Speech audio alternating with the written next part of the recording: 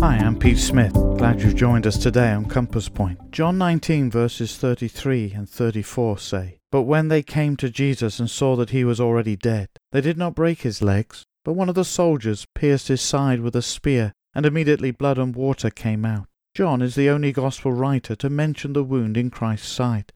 It was not unusual for victims to remain on the cross in a lingering, painful death. However, the Jewish leaders wanted to hasten things. It is remarkable that the soldiers did not do what they were commanded, to break all the legs, but they did do what they were not supposed to do, pierce the Saviour's side.